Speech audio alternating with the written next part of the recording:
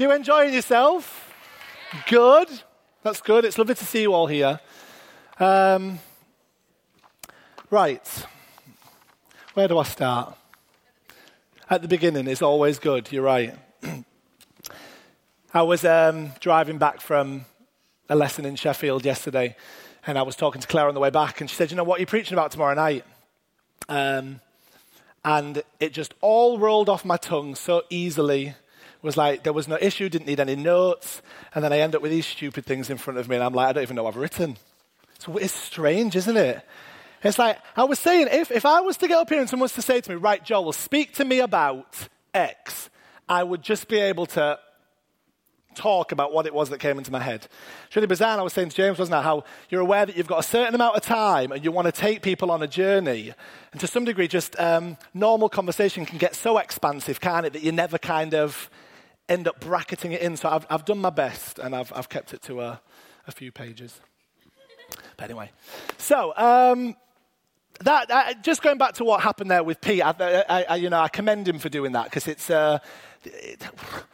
what's going on in our world sometimes baffles me. It's like I don't know. I mentioned a few weeks ago that I don't watch the news anymore. Now, some of you may disagree with that. I do catch wind of certain things that are happening through social media or whatever. But I find that the amount of negativity and always putting it out constantly, I'm thinking, within all of this, somehow I've got to maintain some joy and belief that actually we serve something higher that is able to bring all this together somehow. And sometimes I find that when I watch a news session, by the end of it, I'm just thinking, what's going on? Do you know what I mean? So I think it's very important. I would say pray. When I say pray, I think that we need to get into much more of a place where we are appreciative and grateful for what we have. And I actually think the more we appreciate and are grateful for where we stand in our lives, I actually believe that has a ripple effect on the world around us. So I want us to be a grateful house, because that's not happened to us. Stuff may have happened, but, that hasn't happened. So I think where we stood now, we're in a warm building, we're together. There's a lot to be thankful for, isn't there? So I know even if we left it there, I think thankfulness is a real important thing. I loved what Ant said last Saturday night about Christ-likeness versus son-likeness. It was a real eye-opener to me, because for a while I've been thinking about that particular topic, and it was quite fascinating to me that it's something that you hear of frequently within the church, even to some degree within ours, and the general kind of stream of things that people would say Christ-likeness. It's a term. And when, of course, Ant said actually the term Christ-like is not found anywhere within Scripture. Now, you could say that there are references to particular things that you could say means being Christ-like, but it doesn't actually use that phrase.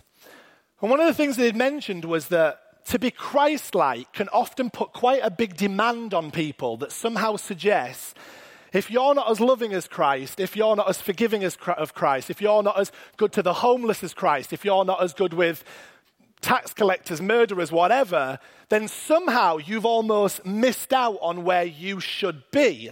So actually in our strive of becoming Christ-like, you actually end up feeling like somehow you've never really hit the mark. Well, we've understood as a house that it's not about hitting a mark. And Father God is never looking for us to hit a mark, because once you realize, and this is what Ant was getting at, once you realize your sonshipness to Father God, it doesn't become, and I've written it here, it doesn't become about replicating something, it just becomes about recognizing something. Now, why could Christ live and act and teach the way that he did? It said that a dove descended from heaven, or the skies open, I don't know whether it's the skies open, it said, "This is my son in whom I am well pleased. Listen to him." And it was from that moment on that he began, you could say, his Christ-like mannerisms, because he'd had an experience of the Father. And at that point, it was like, I get it. I now know who I am in relation to Father God, and therefore I can now live out my job here on earth. Now, there may be someone here that might, but I'm not going to the cross in my lifetime. I don't know about you. I'm talking like physically, yeah? We are living very different lives to what Jesus lived. We're in a different culture. We're in a different time. We're in a different age. So maybe the releasing part of all this is just as Jesus saw the heavens opened and realized who he was before the Father, maybe when we start really truly recognizing who we are in relation to our Creator, that those things that happened within Christ will also start to flow in us. Does that make sense? So don't strive, just recognize what God's already said that you are. Don't imitate, recognize. Once you recognize, you will naturally want to be loving. You'll want to be forgiving. You'll want to be kind, because you'll realize I am at one with the Creator and all things from him flow. Does that make sense? Good. All right. Now, who would say in here, at some point in your life, you have had a struggle with not knowing where you fit? Thank you. Would you say it's quite a frequent struggle? Yeah? So generally in society, you could say it's quite an important issue that we deal with on a daily basis, connecting with people who really struggle to know where they fit. Now, have you heard the term, I'm just a speck on this, a tiny speck on this huge planet or this huge universe or whatever? Now, if I was to say, you're not a speck, but you are it, how would that make you feel? So if I said, you not only struggle with the fact that you feel sometimes where you fit, but you are it. That's quite huge, isn't it?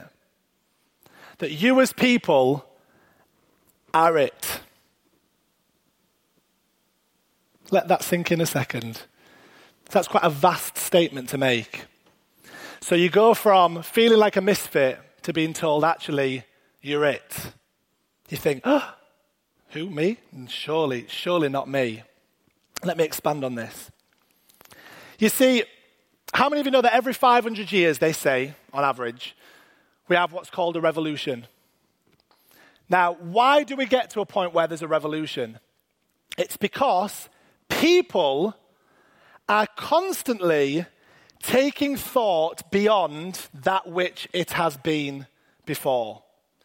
So over a long period of time, people are uniting together to take thought beyond that which has been before. Now, you will all admit that most revolutions that occur are usually pretty world-changing in their manifestation. Would you all agree? Now, they haven't been tiny specks, insignificant specks in the universe, have they? They have actually all united together to create something pretty incredible. And yet here we are as people, still usually sat so upset with ourselves. I don't know where I fit. I feel so insecure. I feel so stressed. I feel this, that, and the other. And yet our world is constantly being changed and expanding because of people like us uniting together to take thought beyond that which has been before. Now that to me is pretty massive. Did you know in your own world, your own families, your own circles, you are constantly expanding and evolving and taking thought beyond that which has been before? Always. Always. Whether you think it or not, it's happening. You're just not aware that it's happening. But you are. So I want to start from this premise. You are not just tiny specks in a wide, vast universe. You are incredibly significant beings. So be inspired. Be inspired, all right? Have you ever heard of the term, the world doesn't revolve around you?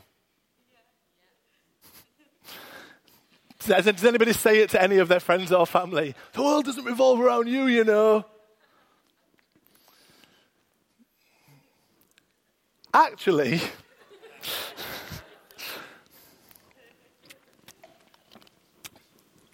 it does. I've been serious, it actually does. Now you're probably thinking, no. I can clarify. Now, okay, when I talk about the world revolving around you, I'm not talking about the globe in the respects of it doesn't all of a sudden tilt on its axis a little bit more because you've got in a mood or something like that. Not quite. When I say the world revolves around you, you understand what I mean, like the world as in your experiences. Now, if the world didn't revolve around you, then any decision or choice that you made would have no impact on anyone or anything. Ever. Everything would be able to continue functioning just fine. You could be offended, you could be bitter, you could be joyful, you could be whatever, and none of those emotions would have one squat of difference on anything around you. Now, you and I know that that's categorically untrue because things do happen when we react in certain ways, when we have a certain attitude, when we do certain things. The world around us does look very different when we're joyful and looks very different when we're in a bad mood. Do you agree? That's good then. So, for example, take somebody who's struggling with insecurity, let's just take that as an example. They believe that they're nobody or a little speck on this planet. That will, in turn, pull people in who think very similar to how they think. Because, come on, hands up.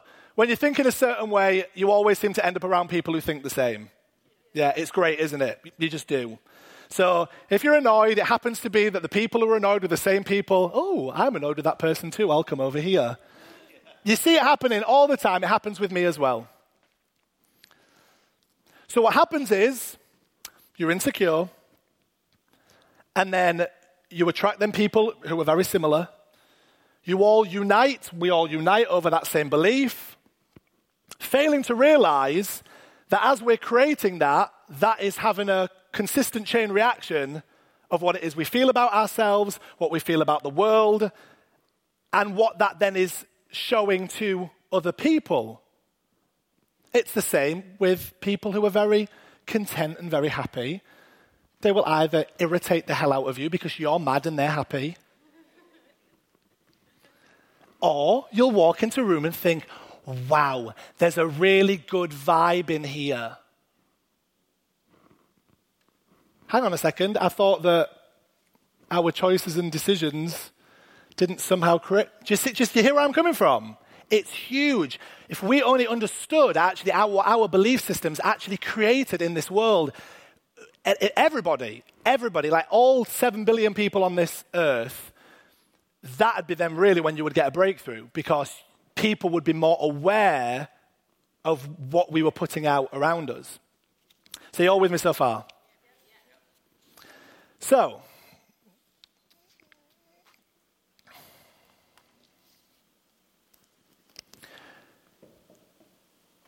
in understanding that we're not just a speck and actually we're incredibly significant beings,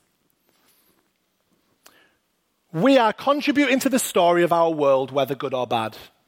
You, tonight, are contributing to the story of your world, whether good or bad. And it may change, depending on how you feel on a given day. Now, if I was to set you a challenge for the week to go away and pay more attention to what it is that you're thinking and feeling when you're up against certain things, you will be much more aware that what I'm saying tonight happens. What happens is we live our life with blinkers on most of the time. So it's like, I'm not going to I'm just going to go through life very passive, hoping somehow that I never really have to face the reality of what it is that's going on. But if you were to actually be more aware of what it is that you were thinking and feeling, a lot of the time, almost 100% of the time, none of us would be shocked at what circumstance we would find ourselves in. Because things are occurring all the time that are taking us to certain things, and if we were more aware of that, we would actually be able to deal with those feelings and thoughts before it ended up way down here where we're like, oh my Lord, how did I get myself over to this position here? And we've all been there, right? It's interesting, I read a story the other week about, it was about Nazi Germany during the Second World War. And it was some of the case studies of people who had been in the gas, the gas chambers. Well, not from the gas chambers, but in the but one guy had written that there was this sense of fear and this sense of sadness and this sense of heaviness amongst the people. And I know that I would have most certainly been one of them. And yet he said what was so incredible, he felt free. He never felt like he'd been taken prisoner. He had absolutely no fear of death. He felt absolutely at one with himself. And he actually said that he eventually he escaped. But what he said was he had absolutely not one squat of fear in his body at all. And he said he found the whole experience, it's like he wasn't fazed by any of it. Now ask yourself the question, why did he think that, but then the other case studies?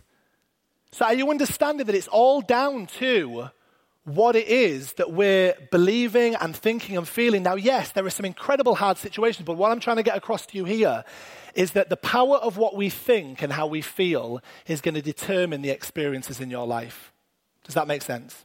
Good. So, you only have to look at, did anybody see the accident that happened with Riley last week? Where he pulled the whole lectern onto him and nearly ended up like skewered by it. Yeah, wasn't nice. Now, it was interesting because I've learned a lot from that this week. In that, why are children so free? Got no fear. They don't really know what fear is yet, do they? Jesus says something quite incredible. He says, unless you become like this little child, you will never enter the kingdom of heaven. Now, it's interesting, for those of you who are new with us tonight, when he talked about the kingdom of heaven, he wasn't talking about heaven as a place. He was talking about a realm and experience here on earth. Now, it's interesting that children can have arguments with one another, have grudges, have issues, fight, whatever, fall over, all of these different things, and yet it doesn't seem to affect their life's experience. It's almost like the whole part of it is incredibly invigorating. It's like they love what they're learning, and it's like they fall, but it's like the following day they can't remember that 5 minutes later they can't remember that they've fallen, and they're on to the next thing. It's like they have no recollection somehow of it being a problem. They just live.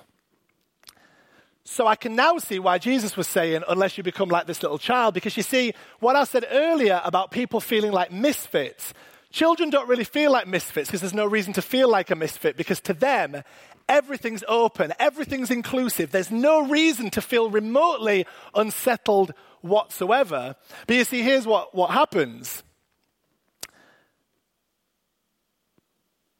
The parents and the adults come into the equation. Remember, we've all been kids and we've all had parents and adults who were older than us, so this is no judgment on adults and parents, who are out of that stage of being a kid now, who have learned the lesson, you must learn, you never go near that again, and that's very dangerous, and you must always be aware, be afraid of this, be afraid of that, don't do this, don't do that, So then gradually, the child's brain starts to think, I thought I was okay, but actually, that person just said there's a reason to be afraid. So what happens? The child's brain starts developing just as ours had when we moved into our teens or whatever, where all of a sudden the world is no longer quite the place that it used to be when you were a child. You can see why Jesus was saying, unless you become like a little child, because who are the most free? They are, aren't they? So, that happened with Riley, and it hasn't stopped him from going near it. He's aware of what happened, but he's not afraid of the lectern. Do you see the difference? Parent would say, don't go near that because it'll happen again. Riley says, I'm aware of what happened, but I can still go near it again, as long as I don't make the same mistake. Do you understand what I'm saying? So there's a difference. One is saying the whole thing now has to be feared. The other is saying, I've learned from that part of the experience, but it doesn't mean I have to shut out everything altogether. And it's taught me a lot, because I think that is quite a lesson to be learned. We restrict our experiences in life so much because we constantly cut ourselves off because we're afraid most of the time. Is that not true? So, how many of us in here are still pointing out that which happened a long time ago? Still talking about things that have happened decades ago? I'll put my hand up. Digging up feelings and thoughts that we don't like, but it's all we seem to be able to talk about. I'm going to tell you the title of my preach right now. If I can have the slide, please. We're going to go for a walk down memory lane. Now, you've all heard that term, right? Let's go for a walk down memory lane. Some people call it nostalgia. Now, what we're not aware of, just like this thing that happened with Riley, he doesn't really talk about it anymore. He's still very free to be able to explore and carry on with his life. The more we discuss things that we don't like about what's occurred in our lives, we're actually pulling all that negative stuff actually into our present reality. Think about that just for a second. The past is the past. So for you to be able to think about what's happened in the past, you have to think about it now. So to some degree, what people often want to keep in the past is not actually in the past anymore, because we're constantly reliving and talking and reliving and talking and reliving and talking on a daily basis that which we think is in the past, but believe it or not, it's actually almost become, do you know when they say, it's like it happened yesterday? Well, that's because it kind of did, because you were talking about it yesterday. I am guilty of this all the time. So, walk down memory lane. This can be incredibly helpful or incredibly destructive. Incredibly helpful or incredibly destructive. Listen to this. If our walk down memory lane enables us to view our experiences and become more aware of what it is that we do not need or want, like Ant said last week, chipping away all of that which is not who we truly are, then walking down memory lane is actually quite helpful. It's here I'm coming from. You look back at what's been, you think, I didn't really like that. That was actually a pretty naff part of my life. And you think, I don't want that to be my now experience. So in looking at what has been, you think, right, don't want that in my life. So what do? You create new experiences that you do want. So it's actually serving you to become more you, right? Why is it that people say mistakes and failures often push people into a higher awareness or a higher place of grace or that sense of really understanding who they are? It's because, and I even know in my family, what we've experienced over the last however many years, when you've been able to experience the opposite and the contrast of something, you know what you don't want to feel again. And in knowing what you don't want to feel again, you then put things in place to change the way your life looks. It's actually quite easy to think of, really. So in effect, we use our experiences as a way to shape what we want our now to be. That's when our story really does. You don't have to look at your story and be angry at it. You look at your story and you thank it and say, thank you, story, thank you, history, thank you, everything that's happened to me up to now, because I can basically look at that and now decide, how am I going to take this now forward? Does that make sense? I hope this is inspiring you, because it's good stuff. This is what tends to trip people up. In walking down memory lane, let's take a trip down memory lane, you realize that you want your life to be different from what's been before.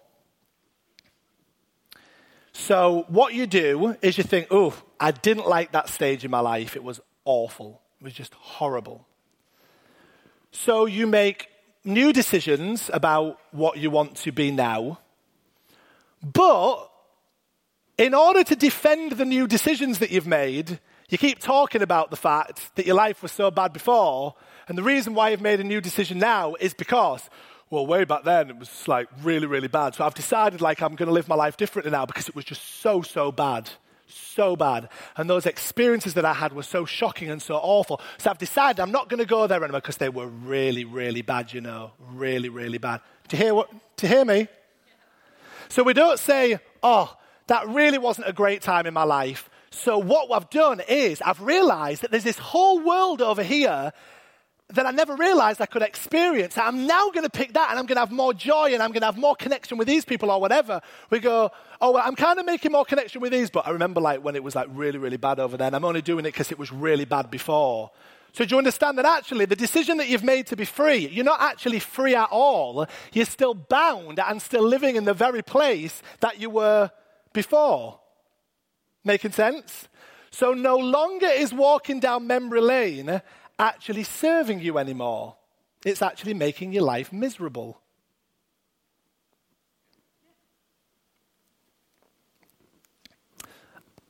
For me, I am very aware that I spend a lot of my life digging up past hurts, people who have hurt me. I talk about it a lot. What's another one? Things that have happened with my church, my family, experiences that I've faced that I haven't liked. But you see, rather than looking at that as my story and saying, okay, in understanding that that's my story, what now am I going to create? What am I going to create for all these beautiful people that are in my life? What am I going to create for the Rock of York in its future? Because remember, we're expanding, we're changing, we're taking thought beyond what it's been before. So the past will serve me. I'm glad at the experiences that this place has had, because if we hadn't have had them, we wouldn't have come to the understanding, or maybe we would have done through some other means, but it happened to be this way, that we have come to an understanding of what we've understood. So therefore, we thank what has been now in order to embrace what is now. Does that make sense? Good. Jesus said this, you were trying to put old wine in new wineskins. Hear it. New wineskin says, oh, you know, my life, you know, I'm taking a different shape to my life or whatever. But then still talking about all the negativity. In effect, you put in all the old wine and it just doesn't mix. But let's have a look at it from this angle. Because we don't always have to go down memory lane to look at bad thoughts. We can go down memory lane to look at good thoughts. So let's look at it from that side. So when you look back at a time in your life that you really loved and you really enjoyed, here's what happens. Why often people who look back at good times are not happy now. It's because in looking back at the things that they loved, they now realize now that they don't have what they had then. So they feel in lack, they feel sad, they feel unhappy, they feel unsettled. And why? Because in walking down memory lane, I remember when my church used to be like this, or I remember when my kids used to behave like this, or I remember, do you know where I'm coming from? It was so wonderful. All that does is then make you aware of what you don't have now. That's not making life any better either. So do you understand how our thoughts instantly, if it's not serving us to create a better now, all it's doing is actually making us think of experiences that aren't actually making us feel happy. I hope this is making sense. So, it's impossible to be the same as you were then as you are now, just purely for the fact that where you are now is not where you were then. We're in a different place now. Now, here's a good point for you if you're taking notes. I think this was fab. I read this the other day. Most people call it nostalgia, but it's actually disconnection. Say that again. Most people call it nostalgia, but it's actually disconnection. Why? Because you're somehow trying to take what was and make it work now. But the fact is, it won't. Because who you are now, you've had a lot chipped off you since then. That doesn't fit who Julie Fletcher is now. That doesn't fit who Kath Fialkopolsky is now. That doesn't fit who Stuart is now. But you see, we try and pull all of that stuff into our now reality, but the fact is, they don't work together. And then we wonder why we feel so incredibly disconnected. It's because we're trying to live now through thoughts and feelings that are gone. You're all thinking, whoa. But it's exciting, because what I'm telling you is we can all be free. And that's good, isn't it? That's good. So, I'm nearly done. Some of you may think that I've suggested that memories are bad, and I would like to, I'm not saying that at all. Memories are incredibly good. Memories are very, very good. And memories never, ever, ever, ever restrict you from what you need to be. Never. It's how you look at that memory that will restrict you from what you need to become. So if the way you're looking at that memory is making you feel incredibly sad and incredibly disconnected, then it's time to stop looking at that memory. Now, some of you have become and me, have become so defined by those memories, they've become your story. So you think, Joel, I couldn't possibly let go of what I felt like, because if I let go of that, then what am I now? Well, what you are now is what you would love to be now. And that is what I love about God, is the fact that he's given us this free will that we can create something spectacular from every moment that we live, how we feel, what we think. That he says, look, if you will understand your sonship, then you're not aware of all the incredible things that are available to you in every single moment. It says in the Bible, it says now faith. It's about what's happening now. That you have a hope and an openness and a willingness to believe that in every moment of your life, you are on the edge of something new and special and creative, and it's all for the taking.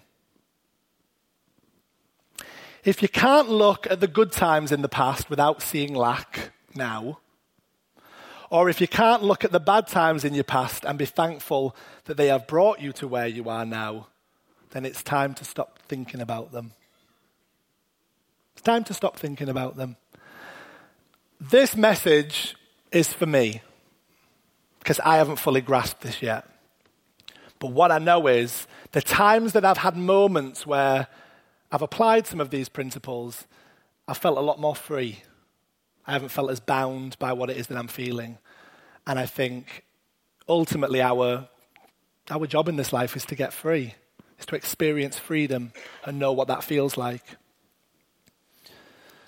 Now, quick question that a lot of people ask. Why do we activate memories so frequently? Like what? Because we do, don't we? It's, we talk about things all the time, like memories. More often than not, we use them to some degree to justify our current viewpoint of life. So what was before, we now use as our way to justify where we stand. So rather than them actually being something that creates a beautiful thing, because memories are, I can think of so many things in my life that I've loved and have been a great thing, but I'm aware that they can't define me because Joel now is very different to when I was 3 living in America. Do you understand what I mean? Or Joel now is different to the experience I faced with my family because I'm not there anymore. Is it making sense? Good. So, what happens in life is that as we talk about something more frequently, it becomes a belief.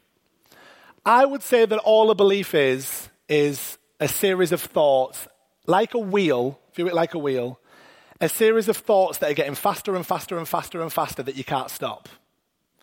The momentum is so fast that it's almost like, it literally is what you now believe. It's interesting, they say about smoking. You have a couple of cigarettes and there's not really much of a problem. The more you continue to smoke and the more you focus on needing those cigarettes, this wheel gets faster and faster and faster and faster until it gains so much momentum that to not have then the 30 a day, it's like, I can't function. So basically that's all it is. It's constantly looking and focusing on something.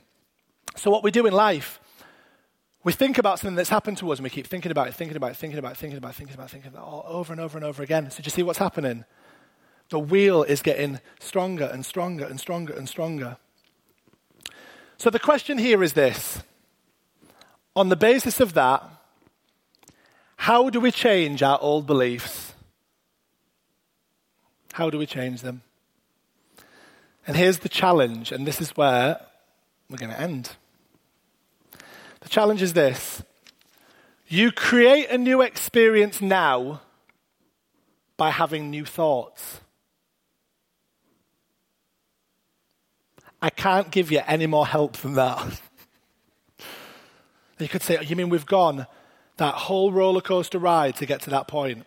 The roller coaster ride I've took you on is so you understand how we work as people. I don't know whether in some of the things I've said you've been aware of how your brain works and how you do think of things constantly back and bring them into your... This week, have a look at it because you'll be shocked at how often it actually happens. So you have a choice in this moment, all of you, to start thinking new thoughts. One person said to me the other day, was like, I'd heard what you'd said about, going down memory lane, and I do it all the time. I've got quite negative with it, and I'm bound by those feelings. And it was like, but you'd said about thinking like new thoughts, and I went and I did it like once, and then I realized that. Then 5 minutes later, I felt the same. And I'm like, your whole life has been confessing this particular thing. And you said I think, something along the lines of like, I'll garden or something like that, and that'll make me feel better. And it was like, it didn't work. We understand how we think that one new thought is somehow going to completely change this world that we've got so used to living in. But you see, the world that you're used to living in, you're only used to living in because you were in once with that in the same stage as this new thought. It just happens to be that that's the one that's gained the speed. So, new thoughts. What do you want your life to be now?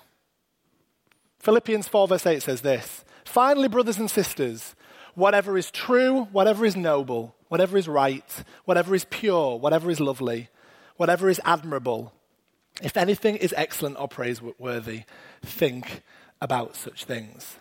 So, I feel like I'm leaving it completely up in the air, but if that's where it has to be left, then that's fine.